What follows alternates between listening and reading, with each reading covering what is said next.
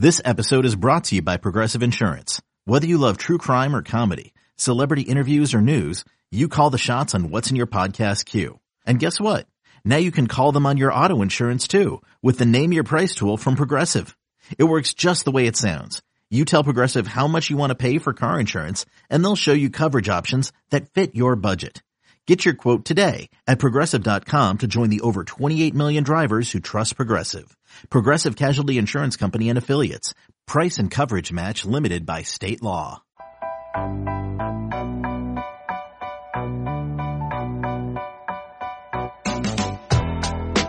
Yo, what's happening? Welcome to All Things Covered with Patrick Peterson and Brian McFadden, part of the CBS Sports Podcast Network. The name says it all. If you like what you hear, please subscribe, download, and make sure you leave us a 5-star rating. 5-star rating on all Apple Podcasts. You can also watch us on YouTube. Just visit youtube.com/all things covered. Pat P, what we gonna cover in this episode? Yo, Mac, we got to cover the big win over the Giants over this weekend. Also, our upcoming matchup against the Philadelphia Eagles, who look like they found their starting quarterback in Jalen Hurts. Yes, sir.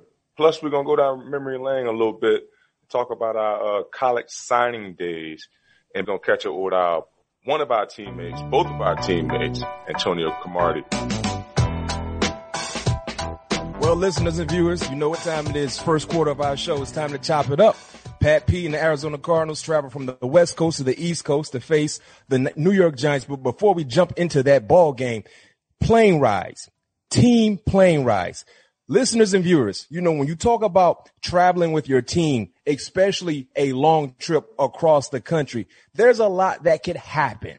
And what we're going to do in this segment of chopping it up, we're going to bring you guys into our world when we're chartering a plane filled with nothing but people from our organization. And we're going to give you guys some cool, fun stories about team plane rides. And Pat P, I know you got a big time story for us because you guys just travel across the country to take care of your business against the New York Football Giants. But fill the viewers and listeners in on team plane rides. Oh, man, team plane rides to me, is what I look forward to throughout the year when it's time for the season to come back around again. It's nothing like a team plane ride because that's within your organization. So, the plane is technically yours. You know what I mean? So, guys just, up hooping and hollering, watching game film, talking about fans. Real quick, Pat P, you said guys are up hooping and hollering, right? Mm-hmm. And tell the listeners and viewers how overrated it is when you're on a plane and they tell you, sit down, put your seatbelt on because they're getting ready to take off, or put your phones on airplane mode because you're getting ready to take off. Tell the listeners and viewers how overrated it is, because I know when we used to travel on our team plane in Pittsburgh, that was never told to us, but tell the viewers and listeners how overrated that is. Man, that's very overrated, man, because none of that stuff matters. They let you do whatever you want to do. Yeah, as long as we're sitting down, once the flight take off and land, we can still be doing whatever we wish to do. But going back to this plane ride, I was blessed enough to be the DJ on the way back home. So y'all had music on the plane? We had the actual ones and twos on the plane. What? You mean like a turntable? Yeah, man, that's how we do it. And I already know, you in your afterlife, Pat P, people don't know you really love DJ. That really gets you going right there when you get on the turntable. I love that. Man, I love that music, man. So you provided the music for the entire plane? Yep. What was on the playlist? Oh man, I had a little bit of everything. I had a 90s vibe going, had a little R&B going. Then, I had to get into my 2020 bangers, had a little Drake mix going. RIP, I don't know if I'm pronouncing his name right, but Mo. Mm-hmm. Mo, I think his name is, the guy who got killed in Dallas. Rocking a little bit of his music. Some Young Dro. I mean, my catalog is crazy. So I had it all going. Rose, shout out to Rose. I had some Rose rolling. DJ Khaled. I was ready. I was locked in. Man, now that's the first time I've ever heard basically having a DJ system on the plane and being able to bump the music en route home after a victory. I know that had to have been an outstanding experience. So everybody was jumping. And you know what? Shout out to Coach Cliff Kingsbury allowing you guys to have the leeway to do that. A lot of coaches might not, want the entire plane to hit everything that you guys or a few guys are listening to. So shout out to Coach Cliff. Hey, but we're blessed enough to have one of them double-decker planes, man. So everybody. Y'all had a double-decker. Good. That's how we travel. We always have the double-decker. Ooh, big time. That's so we lay big all time. The way back, Matt. Oh, you lay all the way back. Yeah. Yes, sir. Yes, sir. That's what's up. Y'all boys big time out there. You feel me? Sir. What about your plane rides, man? I know you got some crazy ones too. Oh my goodness, man. You already know Pat P. I can talk about the card games that we used to have, especially for us. Anytime we would travel from the East Coast to the West Coast, it was a big deal because we didn't have a lot of those trips, primarily in one season. I'm going to say the card stories for another episode, but definitely, and then you got some card stories as well, because I'm the one that put you on Blu-ray, and we got some Blu-ray stories that we're going to tap in on a later date. But hey, on a later date for sure. No question. We got some heavy hitting Blu-ray stories, but we're going to tap in on that another episode. But for me, our plane rides are so fun. And that's when I first realized that sit down, put your seatbelt on. We're getting ready to take off was overrated, because for us, the card game was already going before we even took off. I mean, you got guys leaning over the seat. You got guys walking down the aisles. You got guys rolling dice, shooting dice. You got a lot going on. So that's when I realized, anytime I, fly as a normal individual, that's overrated. Nobody cares anything about the seatbelt because they don't care anything about us wearing the seatbelt whenever we take off on a team charter. But the one thing I used to love about our plane rides, my rookie year, Jerome Bettis, Hall of Famer, my first time flying with Pittsburgh preseason matchup, I can't remember who we were playing, but we had something what we call the grab bag, right? The grab bag. Oh, yeah. And what the grab bag is everybody who gets on the plane, they have an option of putting at least $20 in a bag. Mm-hmm. And if you're a player, you write your number on that $20 bill. And if you're a part of the team, like a trainer or a coach, you write your initials. And the same can be said for the media personnel as well. So everybody had an opportunity to put at least $20 in a bag. Now for the big steppers on the team, the big pocket guys, they might put 500 worth of 20s in the bag to try to improve their chances in winning. Right. So what the trick about the grab bag, listeners and viewers, is the flight attendant. We'll pick a flight attendant, and what she'll do, she'll shake the bag, right? And she'll go in, and whatever bill she pulls out, if it has your number on it or your initials on it, guess what? The bag is yours. Pat P. They used to call me Rabbit Foot, bruh. The first official trip. And mind you, in preseason, Pat, you know about this. The rosters are loaded. It's about 90 people on the roster. It's deep, right? So the first official road trip, I remember we got our little travel money. I think it was like $42 or $62 or something like that. Right. It was like everybody got to put your $20 in there. I'm like, man, I don't even want to do this, man. Man, this is dumb. You know what I mean? I'm like, nah. I wrote 20 for 20 because I wore number 20. I put my $20 on the bill, my 20 on the $20 bill. JB Jerome, he got it. He gave it to the students. The flight attendant, she's shaking it up. She pulled that thing out. Guess what number she called? 20. She called 20. That's, oh, shoot, I won, right? So the second, road trip in the preseason, remember you play 2 home games, 2 away games. The second road trip, the same thing happened. Same process. I'm sitting down. I'm like, man, it's all right. I'm going to just do it because everybody doing it. I got to do it. She shook it again, pulled out $20, 20. So everybody like, what? Man, it's a rookie winning again. So they made a new rule called a BMAC rule. If a rookie wins the grab bag, they got to pull another number so he can split it with a veteran player because they got mad at me winning.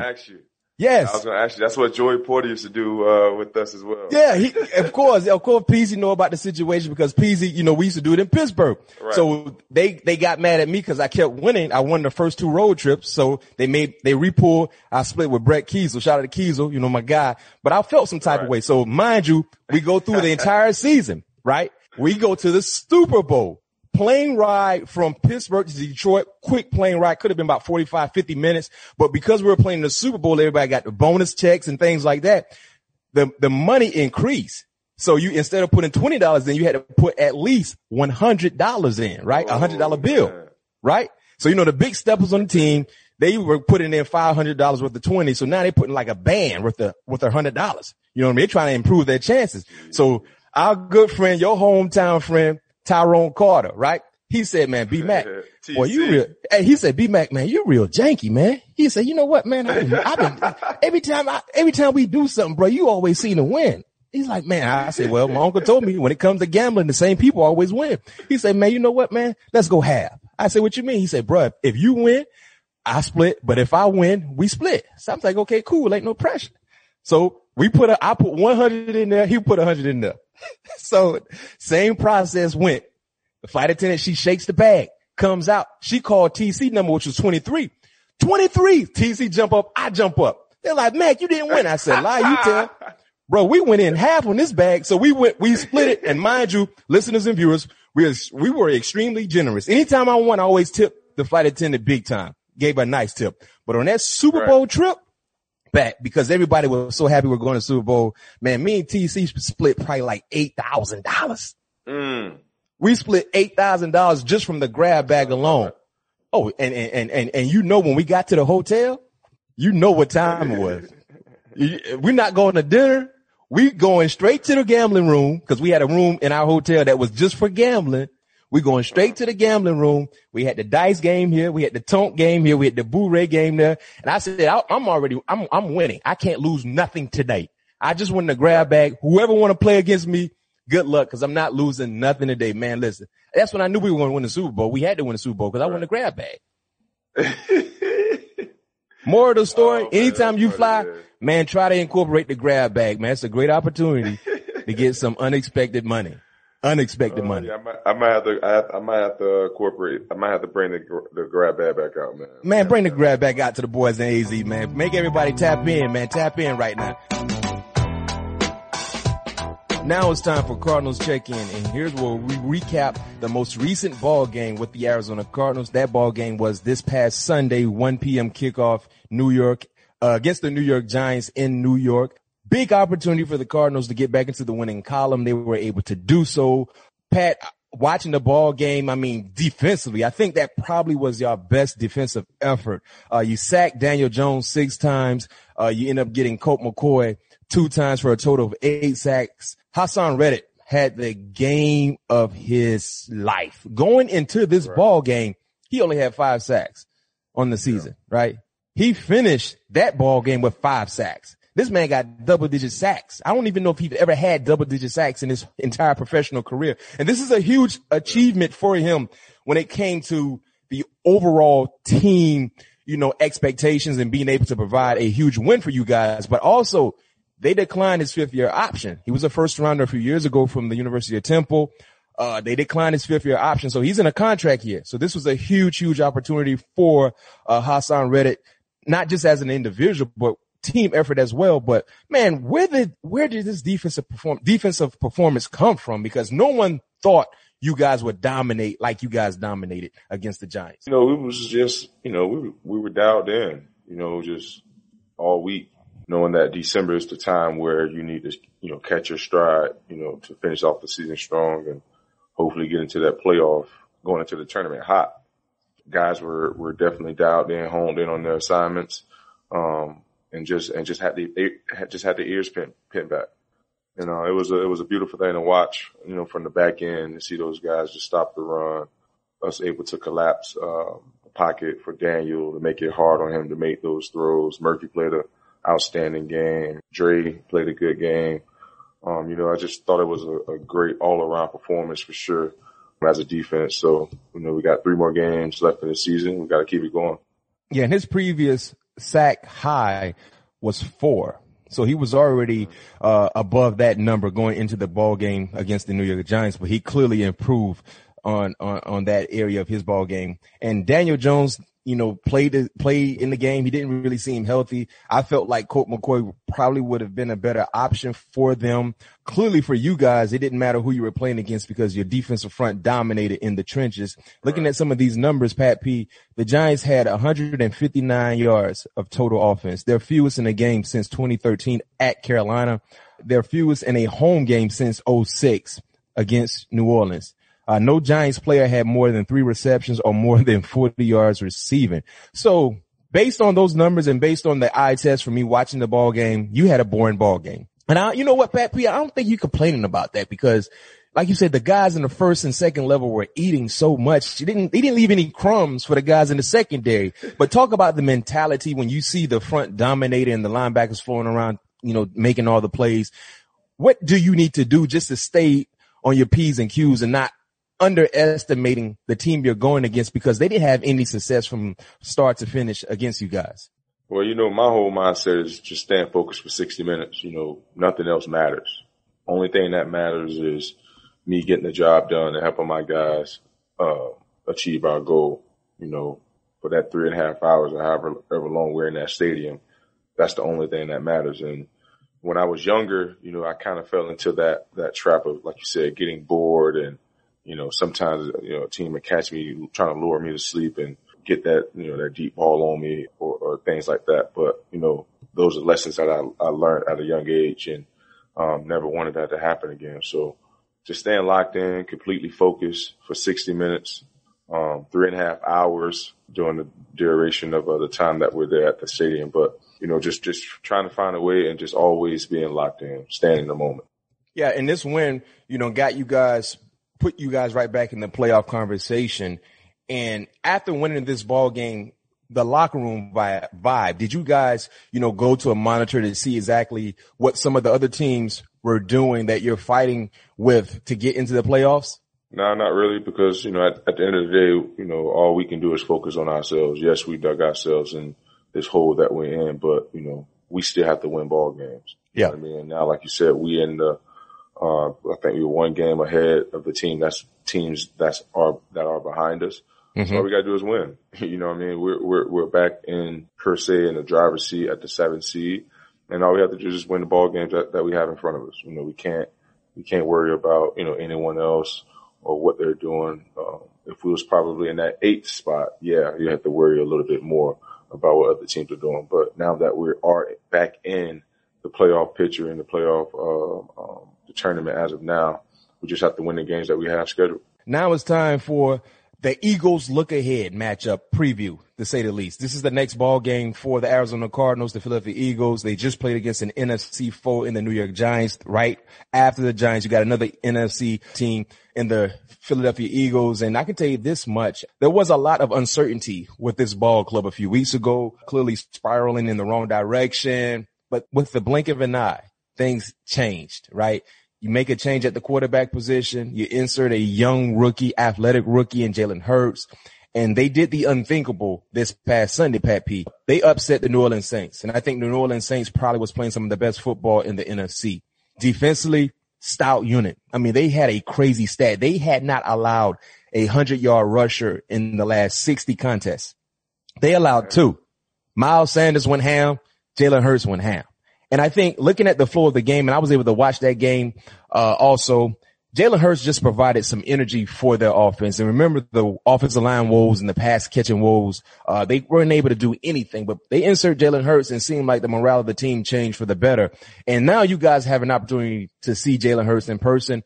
You're an SEC guy. I know you watched a lot of Jalen Hurts when he was at Alabama and clearly a year ago, because I know you love college football as well, at Oklahoma. You haven't really been able to tap in to that game against the Saints, but just understanding and knowing you played against a young quarterback early in the year in Tua Tagovailoa, right? And Jalen Hurts, I think he's more of a natural runner than Tua Tagovailoa is, and that has to be a part of his game for them to be successful. But talk about the mindset when you're going against a guy that can run the football well, but he does not mind running the ball if need be. I mean, those dual quarterbacks are definitely hard to cover, man, especially when they actually have a good arm with it. Those guys are hard to prepare for because those unscripted plays you can't practice that. You know what I mean? You just have to go through your mind all the times. Like if you break the pocket, try my best to stay plastic to my coverage. You know what I mean? So I haven't had, I watched a little bit of, Philly offense, but I didn't watch the Saints game, the New Orleans game yet. Yeah.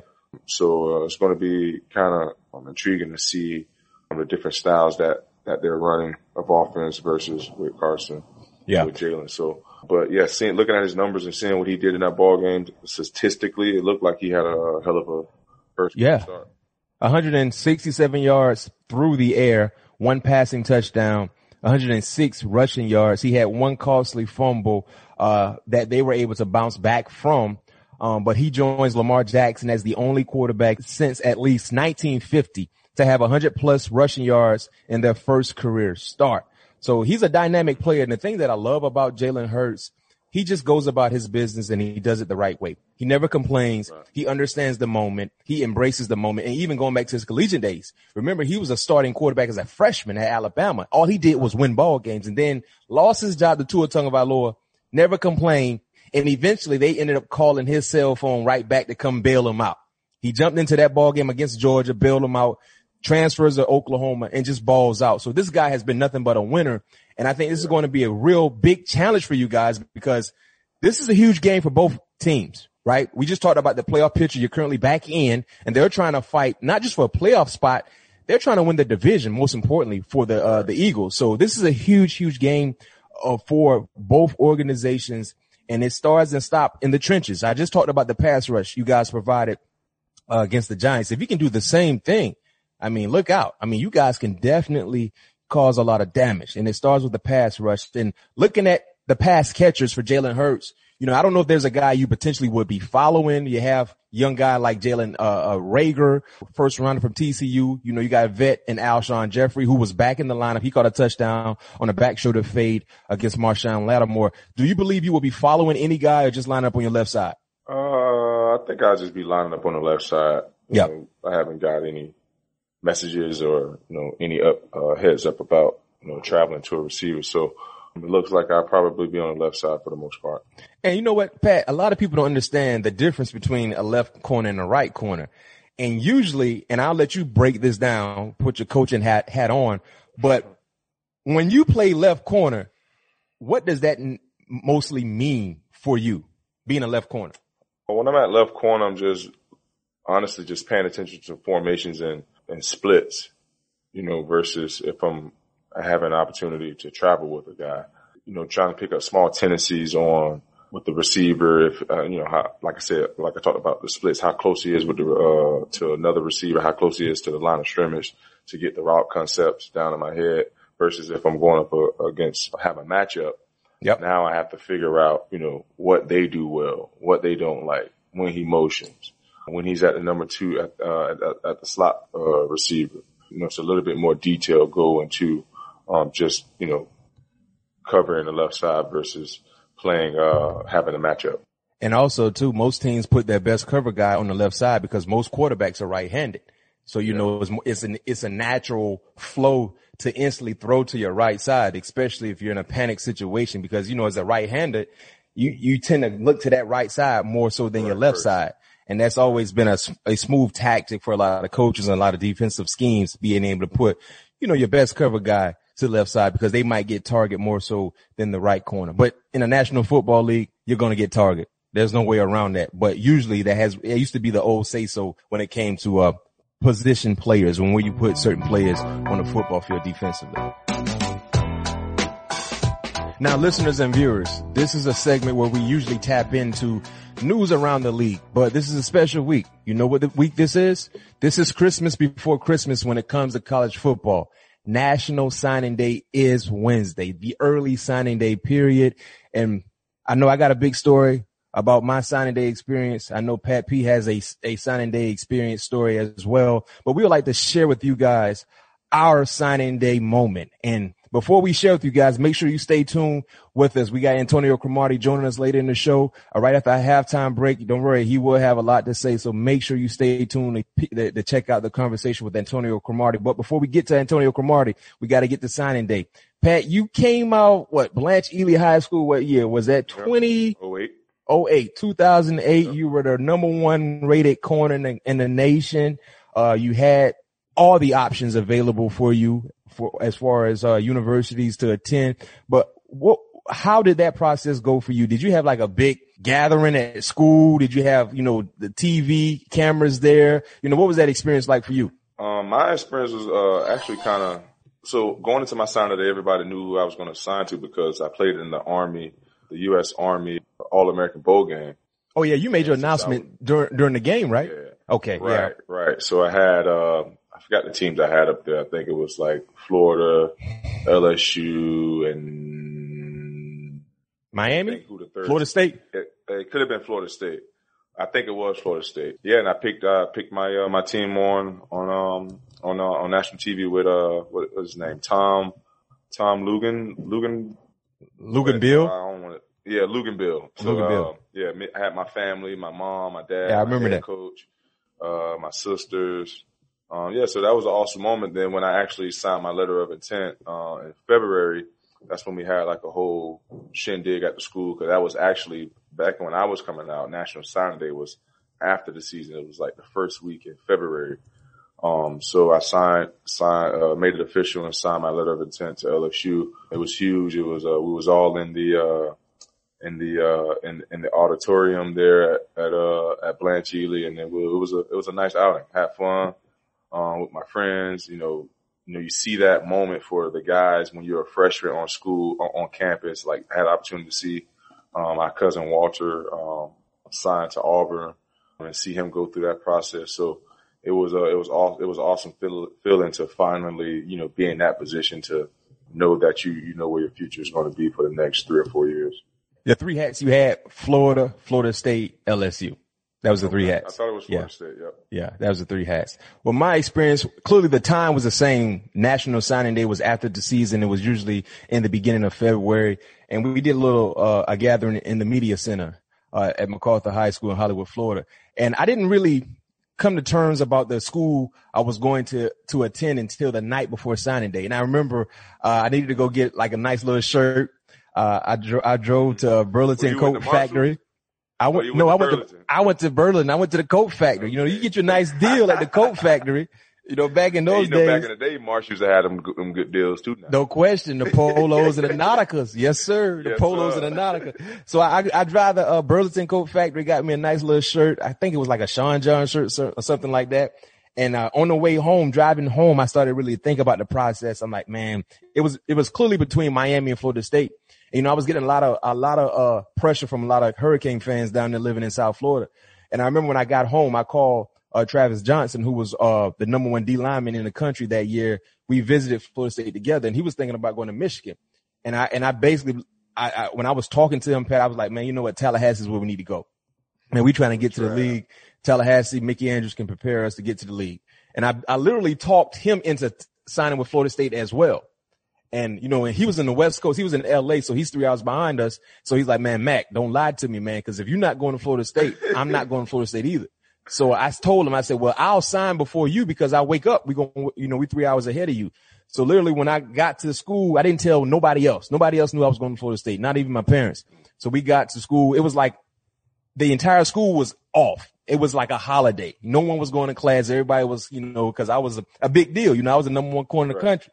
So everybody was, we had some other guys that were signing to other schools, and they saved me for last. So I had 3 hats. Technically I only had 1 hat. I had it in a box. That's what I had. It was similar to my Florida State hat right here. I had it in a box, and they introduced me. They gave all my awards and accolades that I accomplished throughout my high school career. And we had a whole bunch of Miami Hurricane fans in there, and they had the local news, South Florida News, Channel 7, Channel 10. They were all there, and they saved me for last. And I was like, man, I was nervous too. I was like literally shaking because, you had to, they faxed the paperwork in, right, for you to sign. I was literally shaking. Man, I opened the box. I pulled out the Florida State hat. You had half of the room was jumping for joy. The other half was passing out, going crazy because I had a lot of Hurricane fans in there. So long story short, man, that was an unbelievable achievement just to have that opportunity to go to school. Right. And play football and get a free education was something that I know I dreamed of as a child, because all I want to do is play football, and being able to share that moment with my classmates, the entire county, my family that was there was something that I would never forget. And I tell, if I can have a message to the recruits right now, please cherish this moment. Don't take it for granted, because there are only a few individuals in their lifetime that will have an opportunity to pick whatever school they would like to attend for the next 3 or 4 years. Understand how important that is and make the most of your opportunity. Now it's time to go into the locker room, make a few adjustments, hydrate. And when we come back on the opposite side of this quarter, we'll have Antonio Cromartie joining us, talking about his professional career, collegiately and professionally, and talking about life after football. Make sure you stay tuned. Robert Half research indicates 9 out of 10 hiring managers are having difficulty hiring. If you have open roles, chances are you're feeling this too.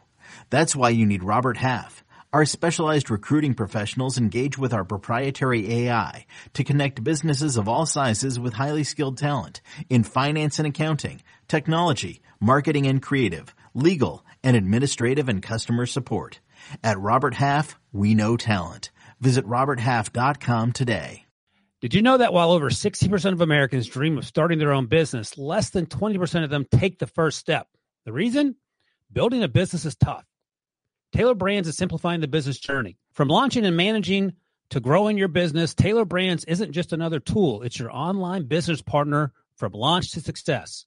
With Taylor Brands, building your dream business becomes an effortless experience. Their comprehensive platform guides you through every step, ensuring you have everything you need in one place. From LLC formation to bookkeeping, invoicing to acquiring licenses and permits, and even setting up your bank account, Taylor Brands handles it all seamlessly. And our listeners will receive 35% off Taylor Brands LLC formation plans using our link, taylorbrands.com/CBS Sports. That's TAILORBRANDS.com/CBS Sports.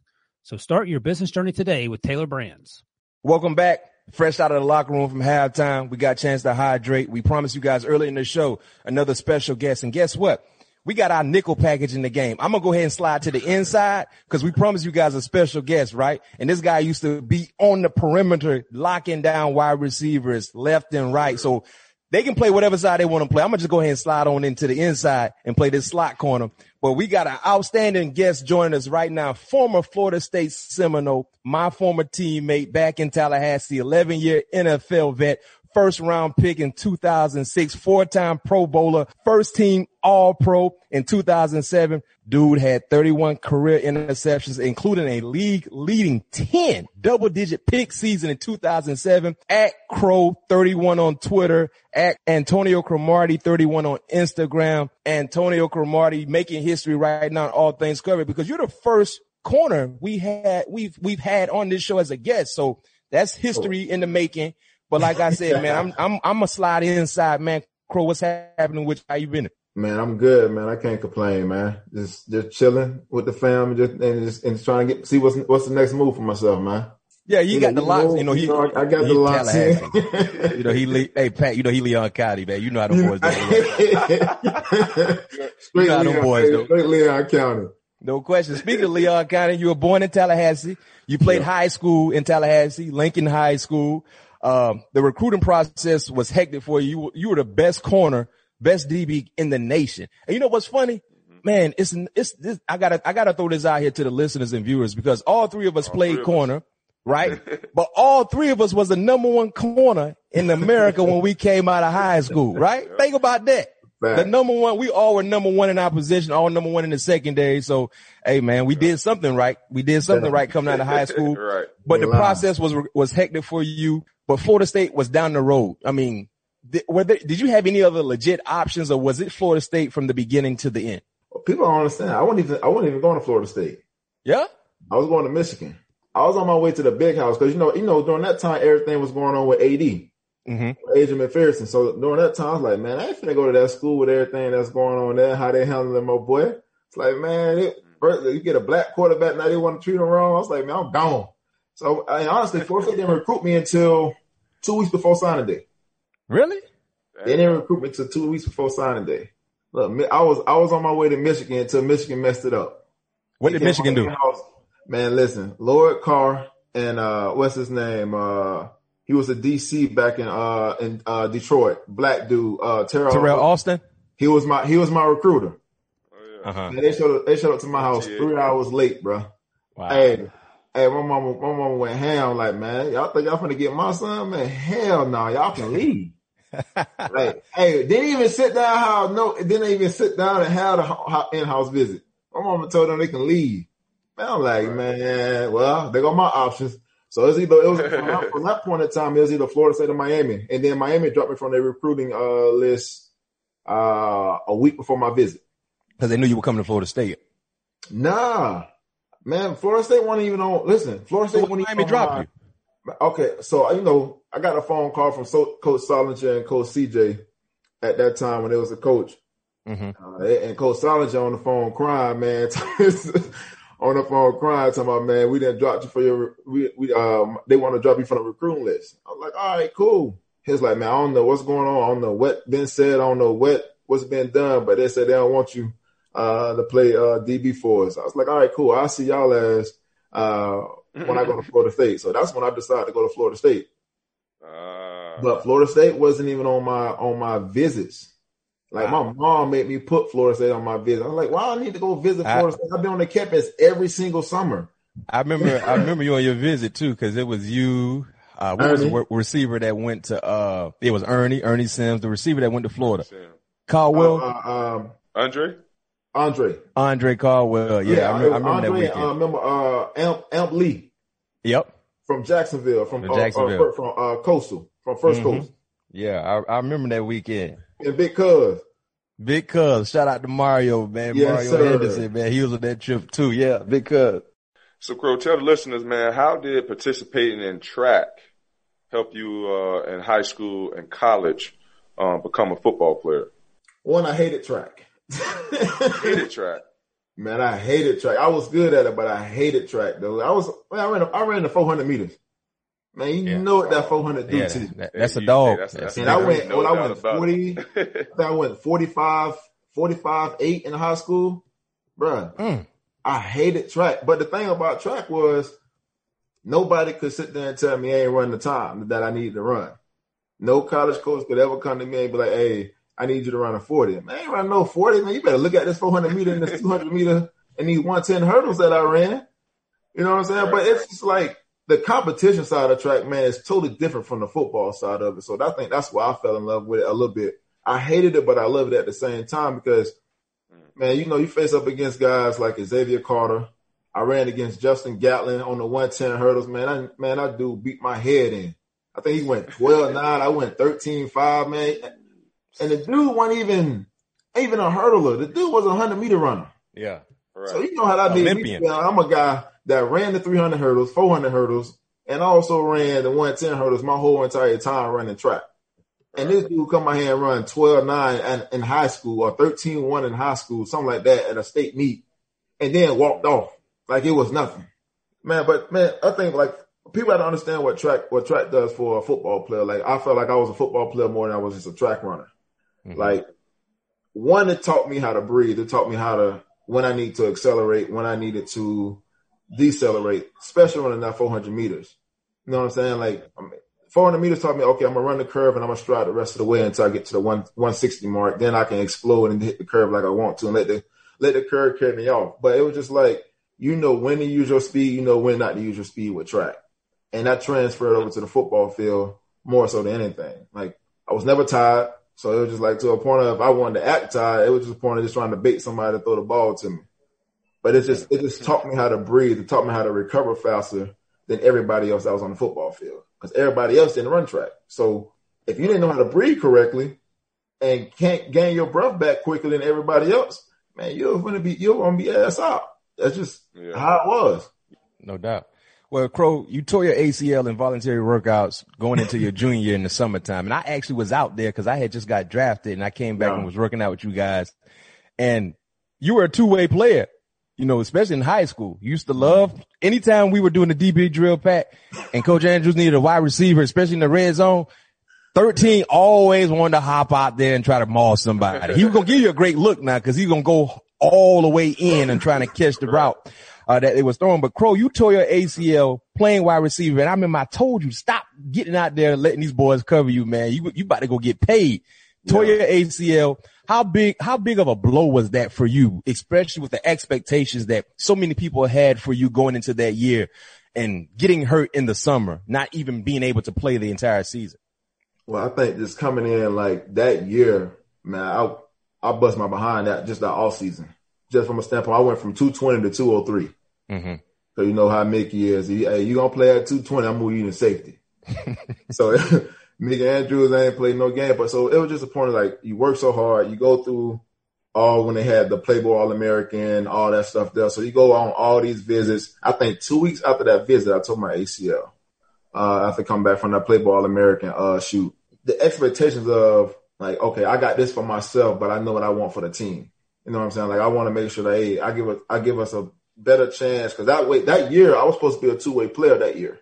So I was going to play offense and defense that year. Just working out, dog, it was just like something I jumped in the air and basically hyperextended my knee. I'm just going up for a jump ball. Nobody really around me. The dude that was covering me actually didn't even jump with me. Mm-hmm. Came down, hyperextended my knee.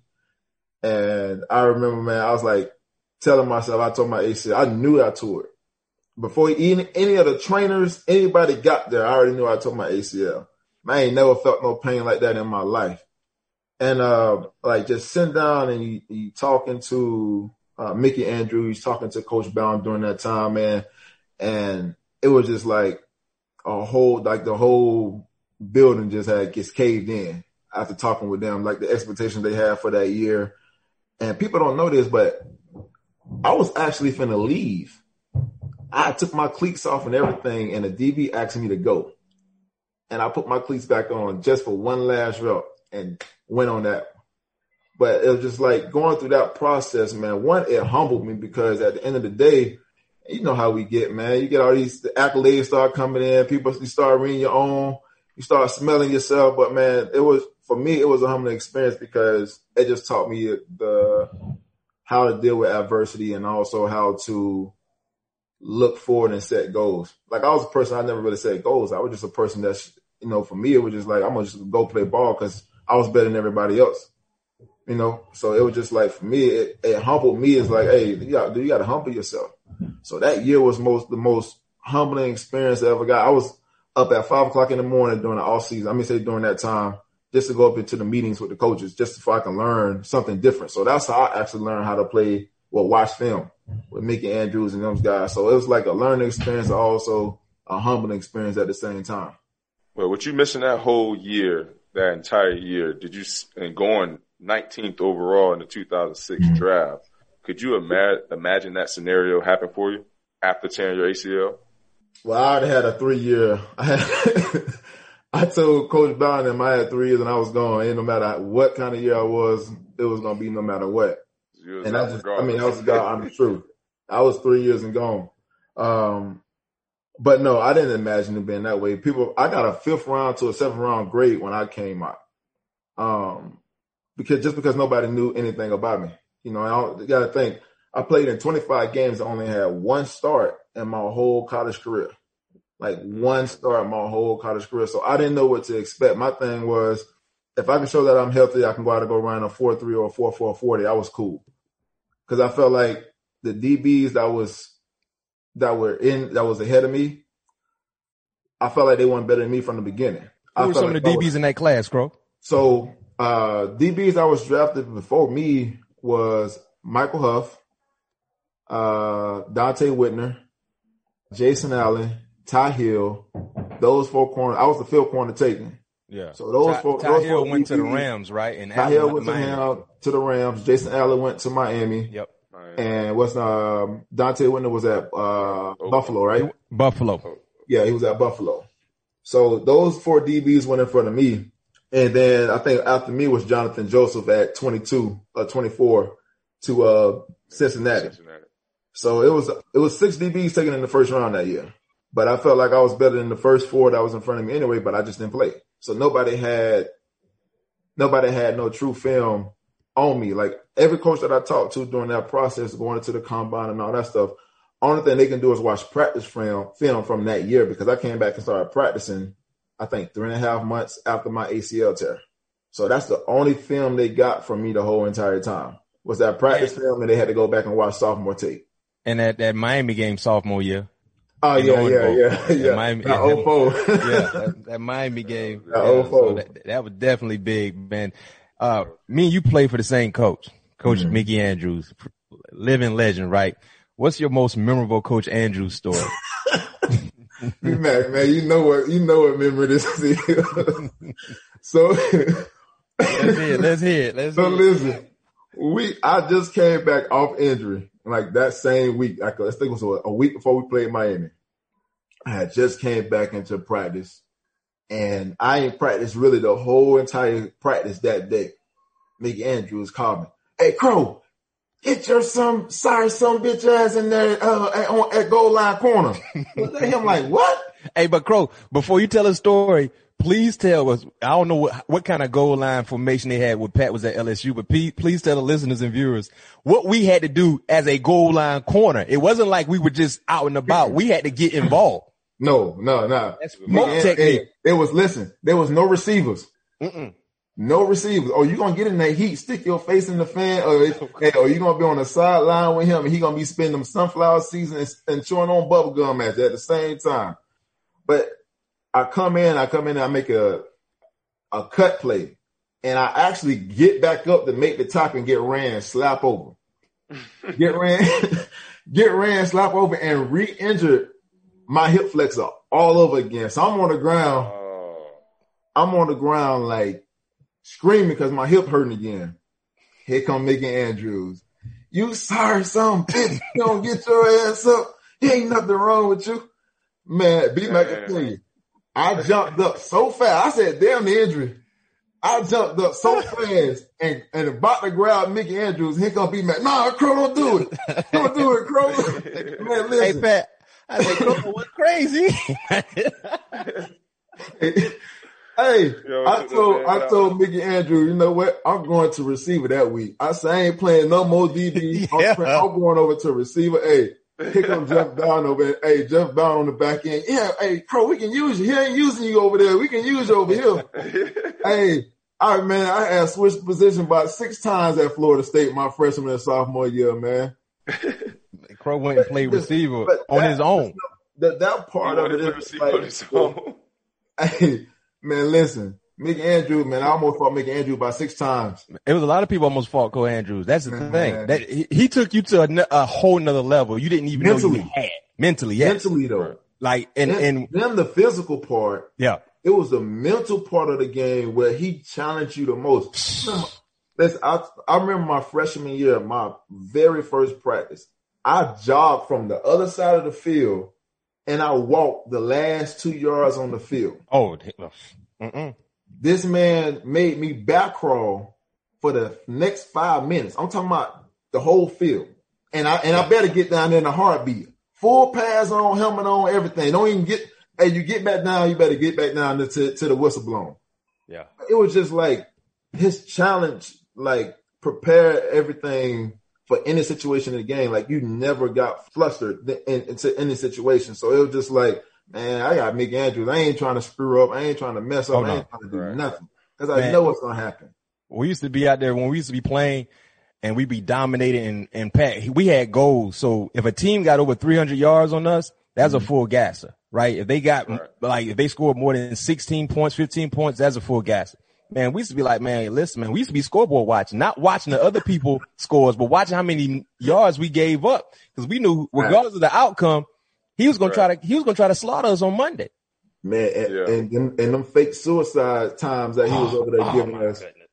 Man, everybody make it. Ain't nobody make it. Man, what? You ain't running fast enough, Crow. And B-Mac, Crow, man, you better run.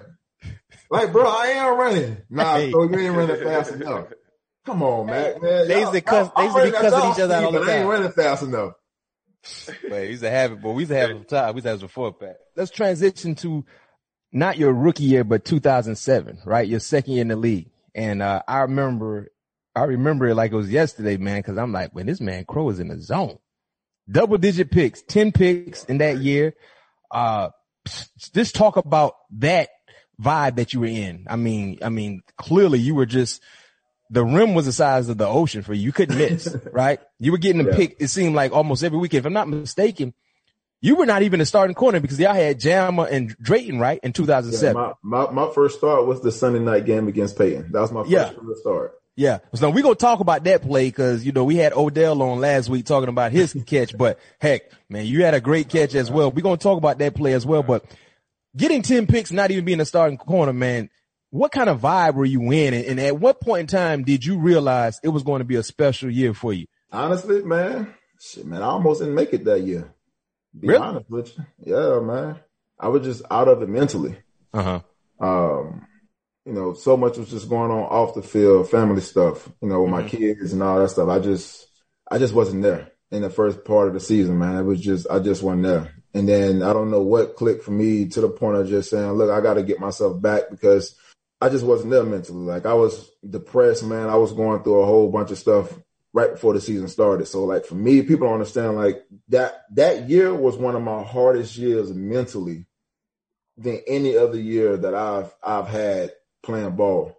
Because I was just going through a lot of stuff off the field. And, man, I'll be honest with you, man. I don't know what clicked that Austin during that season. It was like, I think it was like week 4. I think we were playing the Raiders. And something just clicked for me. I just got to go play ball. I think I got my first pick against the Raiders against Dante Culpepper. Then I think 3 weeks after that, it was against Matt Schaub with the 2 picks, one for a touchdown and a fumble recovery for a touchdown that game. And then after that, it just kept coming. It was that week. Then the following week, it was going to Minnesota and having an interception return for a touchdown. It was just stuff that just kept going and going and going. I want the point of just saying something that just clicked for me. I think I put myself when I got myself in the building, I had to separate myself from my life and with my off-field life to my in-field life. And the person that honestly that helped me with that, Pat Pino, K-Rock. K-Rock was the person that helped me. That's why, man, he'll tell you, man, K-Rock relationship was crazy. But he's the person that helped me, man, like, get me back to where I needed to be. Like, a lot of people don't know, man, like, I was lost, bro. And he's the person that actually, like, helped me the most from a mental standpoint, just get me back to some kind of normalcy back in my life during that time. So it was just like for him, I used to stay the night at his house just because, man, I just didn't know what I was going to do. Like, that's the kind of coach I had. Like, that's why, like, when me and Pat P saw us in 14, how we used to cuss each other out, that was just our relationship. Hey, Crow, you was cussing coaches out left and right, though. You were doing that at Florida State. No, but that's just who you cuss a coach out quick. You like, what? You're tripping. Just cuss a coach out real quick. But it was just like, during that time, it was just, for him, it was just like, he just wanted to make sure I was cool. And you see that from a coach, man. You just want to go out and go play your best for him. And that's something I just went out and did. It wasn't nothing that point saying that it's click. It was just the point I had that support. I had that supporting cast that I didn't have my first year and part of my second year until, he came into the picture, man. Nah, man. Shout out Coach Rock. He's definitely one of my all-time favorite defensive back coach in the league for sure. Hey, but also in 2007, you had a 109 missed field goal return. Mm-hmm. Who was that against? Minnesota. Okay, that was Minnesota. What does it mean to you to have a record that would never be broken unless the size of the football field changed? Honestly, I didn't even know. Let me tell you how clueless I was when it happened, though. I'm just thinking I just returned the kick. I ain't thinking none of it. Like, I ain't not thinking, like, and coaches don't come to me at halftime, like, you set a record. I'm like, what you mean? Like, I just returned the kick. What you mean? Nah, it was like, look, your foot is dangling on the line. Like, there's no other play that's ever going to go this way. Like, bro, you going to be in the hall. Your stuff is going to the Hall of Fame. You never got to worry about nothing. I ain't think nothing of it, to be honest with you, but it was just like, dang, it's just a football play. Like, you don't think nothing of it. You just think like you're just trying to make a play for your team. Mm-hmm. And honestly, man, to this day, like, everyone asks me what's my favorite play. That's my all-time favorite play. Just because the situation is, I think we tied 7-7 and then we go up 14-7 or something like that right before halftime. And it was just that part of the game. It's like, man, we weren't doing nothing. Like, offense won't move. Defense gonna stop Adrian Peterson. Yeah, Adrian Peterson set a record that day. 296. Yeah, 296. Like 296. Man, and it was just something like, when you look back on it, man, you're like, dang, okay, then cool.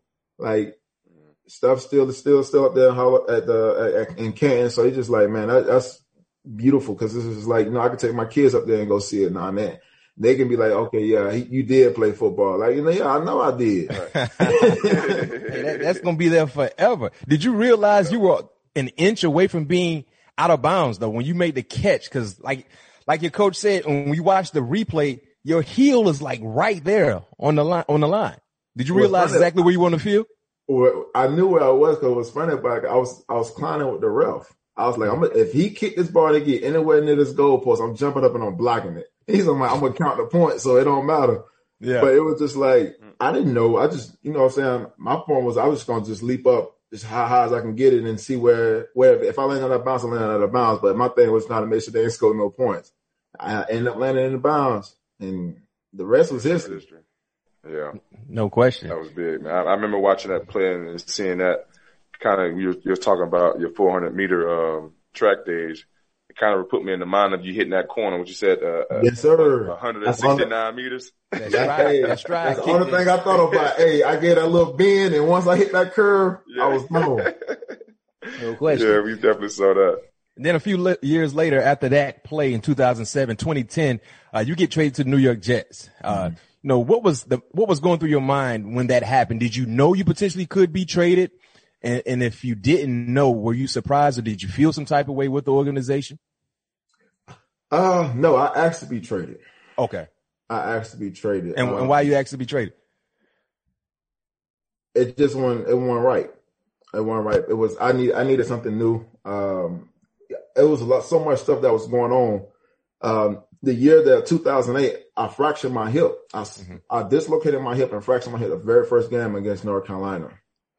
And they told me I had a hip flexor strain. Like, bro, I don't have a hip flexor strain. Something's wrong. So I ended up going to get a second and a third opinion by some hip specialists. And they told me, like, look, you fractured your hip. It just popped back in. So, like, it was a lot of distrust in the organization with the training staff and also just with the higher up. And I just felt like for me, it was time for me to go. I had told my agent I was ready to go. Not only that, but you got to think during that time, like 2008, I had trade rumors in 2008. I had trade rumors, week 6, 7, and 8 going into 2009. So for me, it was just like, all right, I'm cool. So after the season, we had an ex and me, and I asked them for a trade. And it was like, Crow, we're not going to trade you unless we get something good out of it. I was like, cool. Well, y'all do let me know because I'm ready to go. Like 2009 all season, I think I went to one practice. I didn't practice during minicamp, no nothing. I was there, but I never practiced because I just showed up because I didn't want that fine during the minicamps. So it was time for me to go. I was unhappy. I was just like, man, I got to get out of here. Like I just didn't want to be there. So like when I found out I was traded, I was kind of pissed because I was actually on a flight when I got traded. I was coming back from Atlanta back out to LA. And my agent called me like, hey, you been traded? I was like, okay, where I've been traded to? He's like, man, I've been trying to call you for the last 3 hours. I said, man, well, I'm on a flight. He was like, man, it was either Dallas or New York. And I was like, where I'm going? It's like, man, you going to New York? I was like, man, shit, I wanted to go to Dallas. It's like, you can hold off. It's like, Crow, the deadline, I had to get it in. I was like, man, all right, cool. We got Rex Ryan. So your agent was calling you to kind of get your opinion about Dallas or the Jets? Dallas or the Jets, man. But you didn't answer the phone, so he picked the Jets. Yeah, I was on a flight, so he picked the Jets because he felt that was a better situation. Yeah. Wow. So you could have been a Cowboy. Could have been a Cowboy. Because that year, you got to think, Wade Phillips was there. Yeah. So Wade Phillips was my coach my rookie year. Mm-hmm. So with him having that and having that background on me, that would have been easy for me. But honestly, the Jets, I knew something was going to happen with the Jets. To be honest with you, when we played them in the playoffs, I simply told Rex, hey, I'm going to be a Jet next year. That's my exact words when I saw him. I said, I'm probably going to be a Jet next year. He's like, well, shit, bring your ass on. I'm trying to get the hell up out of here. I told Coach Wade that too in the playoffs. I'm saying in the preseason, because we played the Cowboys in San Diego every single year during the preseason. That's not a year that we didn't play them. So it was like either there or there. I was trying to get the hell up out of there. I wasn't even lying to you. I just was unhappy, man. And then not only that, but the defense, Coach Rivera had changed the whole entire defense to a cover 2 defense. It's like, man, I don't play cover two. Yeah. Like that's not something I like to play. I'm not finna sit back in the zone and just watch and react. Nah, I want to get up in the face and go jam. So like he took over 2008 and ran the same defense as Ted Cottrell because that's what everybody ran. Once he got the full rounds of the DC job, it was all cover two, cover four, and that was something I didn't want to be a part of. So how was it when you finally got to New York teaming up with Darrell? How did you guys work together and push each other? Man, honestly, with Darrell, it was, dude, the way that dude practiced, it was something I didn't see. I haven't seen from a teammate. Like, you know, you see Jammer practice, but the way Reed practiced, man, it was different, dog. It was like, bro, you in the street alley fight, 1-on-1s, 7-on-7 with him every single play, and you don't see that. Like, so it's like, okay, if he gonna practice like this, I gotta step my game up because I can't be sitting over here lagging and think just because I'm athletic than everybody else, I can do what I want to do. So honestly, during that time is when I actually learned how to play DB. Like my time in New York, I actually learned how to play DB because I was so used to having Sean Manman, Sean Phillips, Jamal Williams, Igor Olshansky, Cooper, and all those guys with the pass rush in San Diego. It was easy, man. I can sit back at 7-8 yards and just, all right, cool. Quarterback can be giving the ball in 2 seconds, so I ain't got to move. And when I got to New York, boy, I had to learn how to play corner for real. I'm talking about just learn how to get back into my back pedal and everything. So during that time, I had to really learn how Rick Shrine wanted me to play and how Coach Dennis Thurman wanted me to play during that time. You know, speaking of Revis, last year, I think you guys had a back and forth on social media. Mm-hmm. I know he had some things to say about Richard Sherman, and you kind of, you know, spoke out kind of on Richard Sherman's behalf. But can you explain that little back and forth you and Revis had? Basically, like little brother, big brother talk. I mean, it was just a point of he got to understand, like, you can't sit here and try to trash a man that's having a better year 9 than what you had in year 9. You know what I'm saying? Like, you can't sit there and talk about another man. Like, we've been to that point. Like, bro, we too grown for that. Like, we get it. Like, he called himself the best quarter dude. Like, hey, he's been consistent in this defense. You can't sit here and ask a man to follow somebody when that's not what they're asking him to do. You know what I'm saying? Like, if they're not asking you to follow, why go out and go try to compete with somebody that don't follow? Like, we know what you did, Reed. 2009, nobody can ever take that away from you. 2009, the year that he had in 2009. Bro, nobody will ever take that. It's one of the best years a cornerback can ever have in NFL history. We're not taking that away from you, but don't knock another man for what he do. And that took for me to just grow up because I was a person in Richard Sherman. I think it was 2012, the year Revis tore his ACL, saying the same thing. Like, man, this dude don't follow nobody. But like me being retired and watching this man play, you can't knock that man for what he's doing. The man's playing. He was playing on a high level. He not asked to follow nobody. He take care of his side and do what he's supposed to do. So that was the exchange between me and Revis. And I think one of the things he said was, man, ain't nobody ain't say nothing when Coach Rex Ryan and DT cut to him and said, we got to put the cover on we got to put the safety on Crow's side. I said, but I had to go back and go watch film for a minute for a second. But I was like, hold up, what? Man, if you watch film, man, there's a safety over his side. I'm covering number 2. I ain't never have a safety over the top of me unless it was covered 2. And see, I'm the kind of person, I ain't want to call him out because I could have called him out easily. And I'm like, man, all right, I'm gonna let you have your little joy, but I ain't gonna call you out. I ain't gonna say what I really want to say about you because we all know who you really are. What you really wanted to say about him, bro? Huh? I said, what you really wanted to say about him? You ain't finna bait me. you ain't finna bait me. It was just a point like, bro, you could have got my number from anybody else. Yeah. You know what I'm saying? Like, if you wanted to say something to me, don't say it on social media because if I would have said what I really wanted to say, bro, you would have got pissed off and been ready to fight. And, you know, I'm about that life, so I wasn't worried about that. Yeah. But it was just a point of just understanding, like, bro, like, you can't knock somebody for what they're doing. Like, be happy that the man is actually holding up on a position that's already hard to play as it is and be consistent as he is year in and year out. Don't knock the man. Congratulate the man. Like, leave whatever y'all beef y'all have. Like, bruh, that was 2012. Leave it alone, bro. It's almost 8 years ago. You know, them boys been beefing for quite some time, it seems like that. Yeah. You beefing for 8 years? Come on, man. Bro, you too old for that. To the next question. Next question. Is there more beef or more brotherhood in the cornerbacks in today's game? More brotherhood. I would say more brotherhood because, man, you got to think, man. You got everybody somehow, oh, I'm the best. You don't hear that no more, really. Yeah. Honestly, I don't hear. I mean, you hear from commentators and stuff, but I don't. Like, for me, I think people know at the end of the day, like, hey, everybody got to do their job the way they got to do it. Like, it ain't no, to me, if you're doing your job the right way consistently, then you may be considered as one of the best at this point in time. But every single year, we got to think, every single year, they're saying somebody is the best differently every single year. So how can you really call yourself the best if they saying there's another great cornerback on this play? I mean, say in on this team, and they calling him the best in the league, but you also calling yourself the best in the league. So it's like every year we got somebody new. You know, like I always tell people all the time, it's the people that do it consistent for me. Like, you got to do it consistently. You can't do it a 1 year and 2 year and then you want to call yourself the best. I need you to have 4, 5 years, 6 years going into it.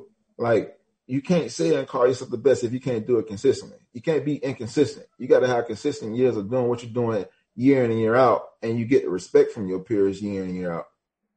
No question. Last question regarding the Jets. We're going to move on. What's going on with the Jets currently right now? I see you've been extremely vocal. You still got a lot of love for the Jets. Adam Gase, you know, garbage. He's still, what'd you say? Hot garbage. Well, we all believe he won't be the head coach for the Jets in 2021. Well, he shouldn't. Well, you know what, Crow, you're right, because don't be surprised. You don't see too many individuals that have a for real job fail at that one job, the previous job, and get promoted. And he basically failed at the Dolphin job and got promoted with the Jets, to say the least. Mm-hmm. But what do you think the Jets need to have? What type of person the Jets need to have as a head coach going forward if they like to move on from Adam Gase? You got to move on from Adam Gase. I think you got to just bring somebody in, one that's true offensive minded. I think Adam Gase gets the knock because he's so-called coach. We all know he really did not coach Peyton Manning. And I think that the year that he had in Chicago with Jay Cutler, I think that's 2014, 15, something like that. Some year he had with Jay Cutler, where Jay Cutler had a great year. Jay Cutler always had a bad year and then turn around and have a great year. That's nothing new. That was how Jay Cutler was. That's how his system, that's how he worked. But my thing was, like, I feel you need somebody that's, one, if you're gonna draft the quarterback as in Trevor, like, you got to understand, or you're gonna keep Sam Darnold, you need somebody that can actually coach this dude. Don't bring in your friends, your quarterback coach friend that don't know anything about quarterbacks and expect for this dude to excel in your offense. Like, you're not gonna excel like that way. I think you got to bring in, if you're gonna bring in an offensive minded coach, bring him in, let him show him the success that he's had consistently in the NFL as an offensive coordinator, and put him in that way. Like, I honestly felt like if you was gonna hire your OC, you should have tried to steal Norv Turner away from everybody. Pay Norv Turner what he wants, and watch what he's done. I mean, he's done it with Alex Smith. He's done it with Phillip Rivers. He's done it with, man, you can name any. Troy Aikman, all them boys. He's been done it consistently as an offensive coordinator. He's not a great head coach, but he's one hell of a quarterback coach and an offensive coordinator. Why we're not going after these people? Not only that, but you had a chance to hire Mike McCarthy last year. I don't know what he would have did defensively and who else he would have hired, but with young quarterbacks and having somebody like Aaron Rodgers and Sam Darnold can make every single throw in the NFL, why you don't hire a guy like that has success with like a guy like Aaron Rodgers? Sam Darnold ain't nothing but a gunslinger anyway, but he can run the ball. He can do whatever he wants to. You can run RPO and do everything with him too. So my best bet, if you got a guy like that and you're going to go get Trevor Lawrence or somebody, man, they better bring in Eric Bieniemy, or they better go get Josh Daniels. Well, they look like they're gonna have the number 1 pick. So listen. After I saw what I saw 2 weeks ago with Greg Williams and cover 0 and that corner out there, they was out there. Listen, they threw the game. They got extra money on the side. Literally. I ain't jumping no double move and cover 0. Me and Pat would talk about that. I said I would have called timeout. Coach, you tripping. Matter of fact, I'm gonna back up to the goal line because I know where you're going. It's only 14 seconds left. You go run deep, and they had a guy out there running 4-2, a legit 4-2. A legit 4-2. And I ain't running with him. I'm calling timeout. No question. Put me in 2 men with a help over the top. Yes, sir. Especially in that situation. Hey, so Crow, when you kneel and raise your fist during the national anthem, with the Colts in 2016, I know you've been very vocal about, raising awareness and being behind Colin Kaepernick and his whole, fight. What were you looking to get out of that when you, when you did kneel and, took the fist? Honestly, it was just bringing awareness, man. For me, it was just, I got 6 sons, man, and 8 daughters, man. Black, you know what I'm saying? It's just like when you looking at that situation, man, you ain't thinking about nothing like that, man. Like I grew up in the hood. I know what it's like to be held at gunpoint, have a gun in your face by a police officer, and you ain't did nothing. But get pulled over when they want to say you got a broken tail light when your tail light ain't even broken. So I understand that. I understand like we got to give the people the voice that don't have a voice. And we have a move in a certain way. Like people got to understand NFL is 73% black. Could you imagine all 73% selling the NFL? They're not going to play because they're not taking awareness of what we take serious with our neighborhoods, with our community. You would rather say we are entertainment rather than saying, look, what can we do to help? And now I feel like it's a game to the NFL. It's right now, I truly feel what they're doing is more political, is more, for their own doing, to make them make more money, to make them more profitable in that way, the way they're doing it now. Cause you got to think right now, taking a knee is the most coolest thing now, but it's the most hated thing 4 years ago. So why is it so cool now? And it wasn't so cool back then. What's the difference in 4 years that now change your mind when you didn't want to listen to any other thing the players were saying? And that's what I mean. Like, we got to understand like what we stand for as a black community and what we got to look forward to, because people can play this game with you and they'll look at it as, oh, we really there for you. But realistically, man, it's capitalism. They capitalize off all this stuff. And that's how I feel what's going on with the NFL and what they're doing now, with everything that's going on. Crow, do you believe your career ended instantly because you decided to kneel when you were with the Colts? 100%. I'll say that's 75%. Of the other 25%, I'll probably say because of my age, man. Mm-hmm. I just being real. I was 33 years old. Yeah. That and man, y'all know me, man. I'm outspoken, so I'm not gonna hold my tongue for anybody. If I feel like you're wrong, I'm gonna call you out. That's just always been me. And you got a guy like that in your locker room that can influence younger guys. They're not gonna bring you in because they're gonna be like, okay, well, shoot, we got to cut the head of the snake off before we even get this thing started. Mm-hmm. Because of the influence that he brings into the locker room. If you bring in too much influence, man, and it pulls people a certain way, and it's not to the likes of everybody else, that's the way they get rid of you. Yeah. Well, Crow, we're gonna jump into a little softer side of our interview. We're gonna jump into our superlatives. We're gonna ask you some rapid fire questions. You just give us your best answer back. Matt, you want to take the first one? All right, first one, Crow. Kenny Moore from the Colts had a outstanding one-hand interception against the Las Vegas Raiders. I want to talk about that Peyton Manning one-handed interception you had against the Colts Sunday Night Football. You had 3, matter of fact, that ball game, if I'm not mistaken, right in 2007. You had 3. But that one-handed interception, would you say that's the best interception you ever made in your life? No. Well, so that's not the best interception you've ever made. You got one better than that? Yeah, in practice in Arizona. What, Pat, you remember that one in practice? I'm trying to that was against Ted Ginn in the end zone. Ted Ginn in the end zone. Was that in the corner? Yeah. And did you catch it like kind of like this and like 50 feet in? Yeah, I remember that one. Yeah, that was cool. That was better than the one against my best picks being in practice. Yeah, because he had to get his feet down in the corner of the end zone, and the way he caught it, yeah, it was stupid. Man, I wish we could get some footage of that. Yeah, I know exactly what he's talking about now.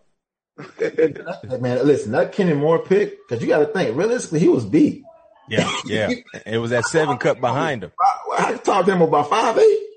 Yeah, and you see how high he elevated off the ground because he caught it like this. Man, he caught that thing like sitting out here like this right here. I'm like, man, that pick. Man, listen, that pick was sick. Pat, what's the best interception you've had? Pat, always trying to catch one-handed picks. Though. Yeah, that's all. That's how you get on Sports Center. My best one-hand pick was in practice too, man. It was my rookie year actually. And it was in front of my general manager, Rod Graves, at the time, and we was running like a trap coverage. I believe it's like called clamp or something like that.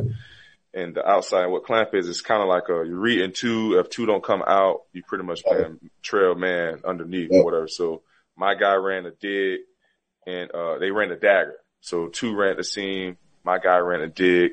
I'm sitting at 5 yards, funneling them inside. So now I trailed up underneath them. Now I'm breaking it. As soon as I looked back, the ball was coming, and I kind of caught the pit like Kenny Moore, and it just stuck to my hand. And when I caught it and started running back to the end zone, the Rod Graves just dropped his clipboard and walked in the building. Hey, man, I remember Coach Wilkes, man. He used to get upset with me because I used to catch one-hand picks in practice. He's like, man, we don't practice that. Catch the ball on purpose. He was, listen, Wilkes used to do the same thing with me in 2000. I almost fought Wilkes, man. I'm like, man, I'm catching the ball. Then I remember one time he got pissed at me and told me don't do it. So he made like this big scene in team meetings, like, yeah, we don't practice this, da da da da. As soon as we go back out to practice, the first pick I catch with one hand. Yeah, Wilkes used to get on. Wilkes was my coach in 2009. The DB coach for the Chargers, man. He used to get on me about the same thing. I'm like, bro, I used to ask him, how many picks do you got in the NFL? Hey, Crow, you know you be disrespectful to them coaches, man. Yeah, you do, man. So, Crow, what's the best secondary you ever played on, pro or college? The secondary I played on, I would probably say it got to be Arizona. Just from what we had in the secondary, from Tyron to you to Rashard, to JP, to Bethel, to Tony Jefferson, to Buck. All of us. I mean, that was a young secondary, man, and you look at everybody now and what we've done and what y'all doing now, bro. It was sick. I forgot all them names in that secondary. I thought you might have said the Jets. Man, no. I thought he was too. Listen, my best secondary was Arizona. That 1 year. Yeah. Bro, I ain't never. Hey, we had a good time too, dog. Listen, I ain't never been around a secondary like this, bro. Like, I mean, you gotta think, I was the oldest one. Mm-hmm. Yeah. Me, everybody else is basically 5 years and under. Yeah. Right. So it's like, okay, man, these young dudes out here killing it. He got time out here just doing what he want to do, man. Mm-hmm. And then you had Tony Jefferson, and man, the smartest dude, hands down, Rashard, dude. Rashard Johnson. I already know you were about to say that. Rashard got to be the only safety can wear 49. Hey, Rashard used to get me right. Hey, Crow, here it come. Man, all right, cool. It's just, man, like, I've never seen somebody that can recognize a play as quickly as he does. Yeah, he was doing that at Alabama, too. That pick six you had, I forgot who was playing. He was like, Crow, I'll never forget. We was, he was like, Crow, they come out in this set. I want you to sit. And Crow ain't back up one bit. Caught that thing. That boy took that thing to the house. He showed it high so everybody know he got it. Listen, man. It was just, it's just crazy how you can be around certain guys that, man, you're like, okay, this dude football IQ is stupid. Yeah. Like, I was a person that studied film so much, bro. I can tell you exactly what's going to happen, but like you got it from somebody else that's on the back end. Mm-hmm. Yeah, makes your job that much easier. Makes it a whole lot easier. And that's what he did, man. I was so pissed that we let him walk because he was. Man, I knew I was gone when they came in the offense. Like, hey, Crow, thanks for having you. You know, you had a heck of a year. That was it. That was the end of my conversation. It wasn't no, hey, you know, we want to try to bring you back. It wasn't none of that. It was, hey, Crow, thank you for your services. We'll holler at you. Because you had 3 picks that year, right? Or 4? 4. Yeah. Oh, I'm sorry. 6. Was it 3? I had 2. I had 3. Yeah, I had 3. I had 2. I had 2 to Philly game. Yeah. And I forgot what other game. I had 1 in the preseason. That's why you're probably saying 4. And then I had the fumble recovery for a touchdown. Yep. You had 3-1 against Dallas too. That's the one I should have scored on. Yep. Hey, that's the same game. I should have scored that blocked field goal too. Oh, we ain't gonna talk about that. Man, I was fat, man. I was fat at the time.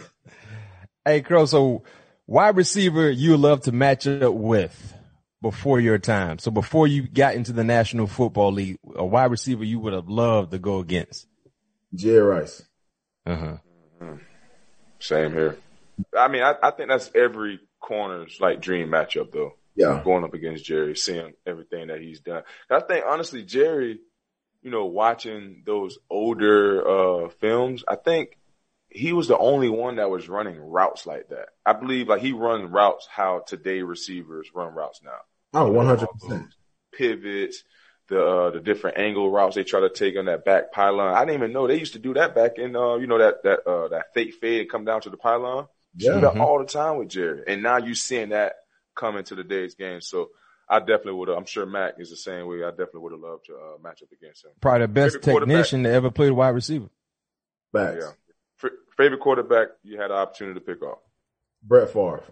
Brett Favre. What route was it? Pivot route by Lavernius Coles when he was with the Giants. You picked up Brett when he was with the Jets. Yeah, I jumped over Lavernius Coles and took it to the crib. That's when I waved to Leon Washington. I was like this. we got to get that highlight. We got to clip it. Another Florida State. State symbol. Both of them Florida State, Coles and Jack. Lavernius is a Florida State guy. Old trouble. Yeah. Wide receiver that talked the most trash to you that you really didn't like. Talked a lot of trash. Chad. Yeah, he talked a lot of trash. Yeah. Chad. Yeah. Chad John.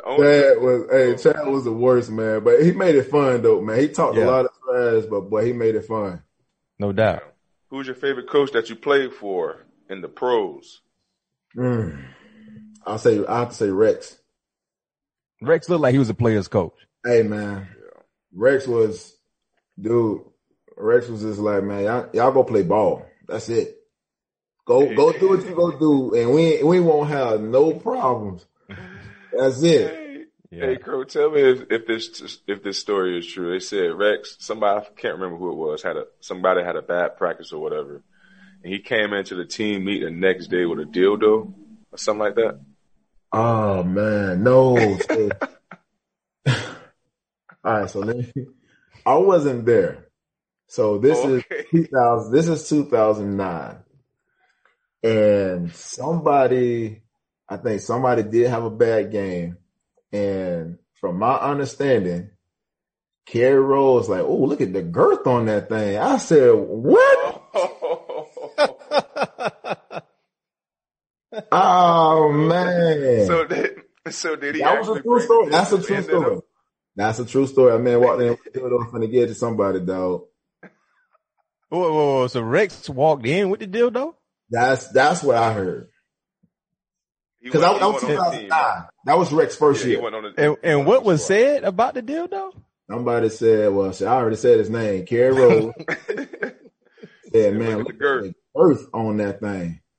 Wow. Man. Yeah, that's like I said when I heard the story. I was like, okay. Top 5 corners ever. Yeah, I want to hear this let me hear this list. Top 5 corners ever to play in the National Football League.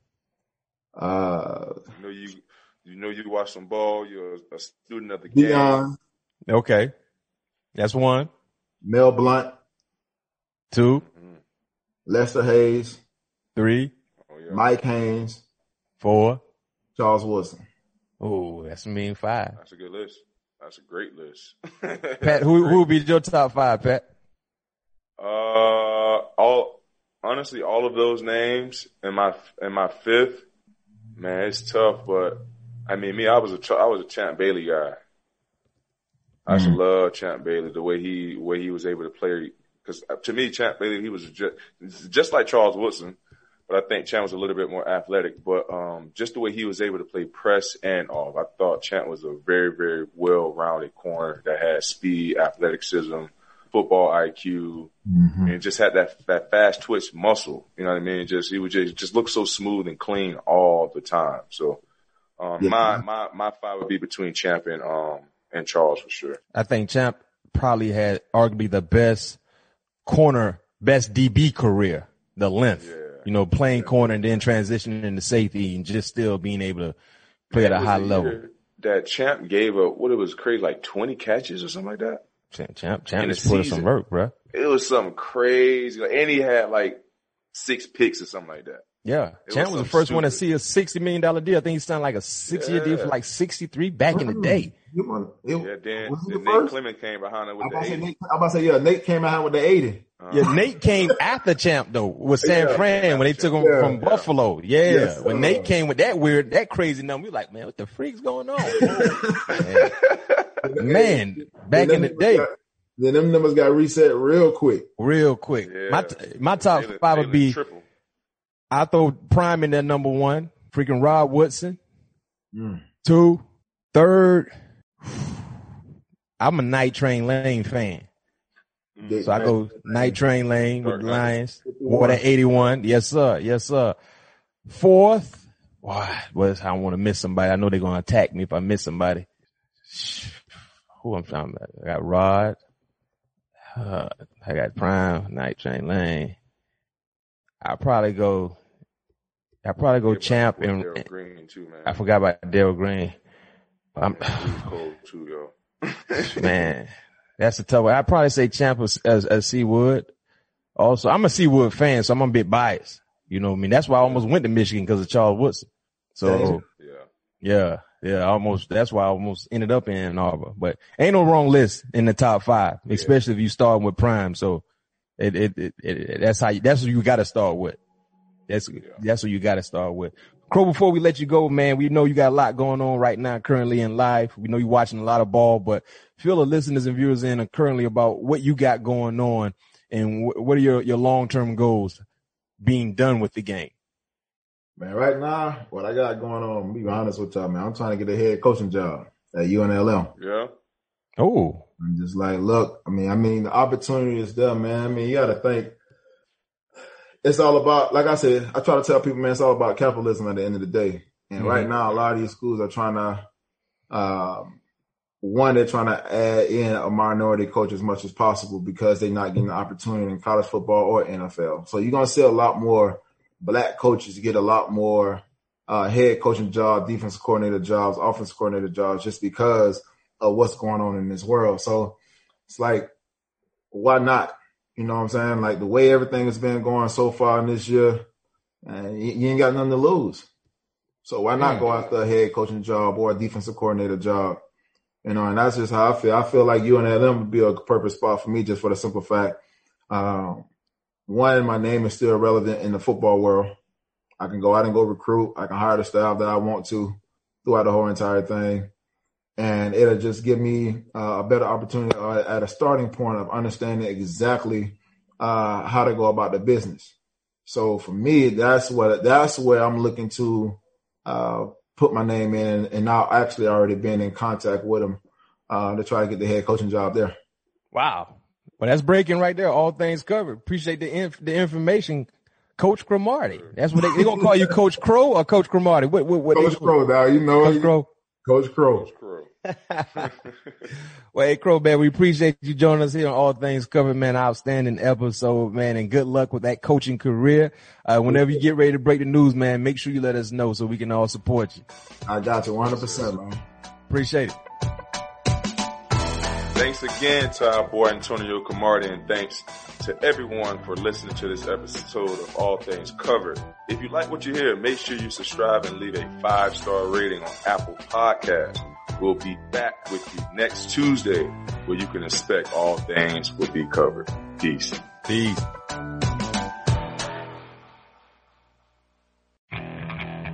Okay, picture this.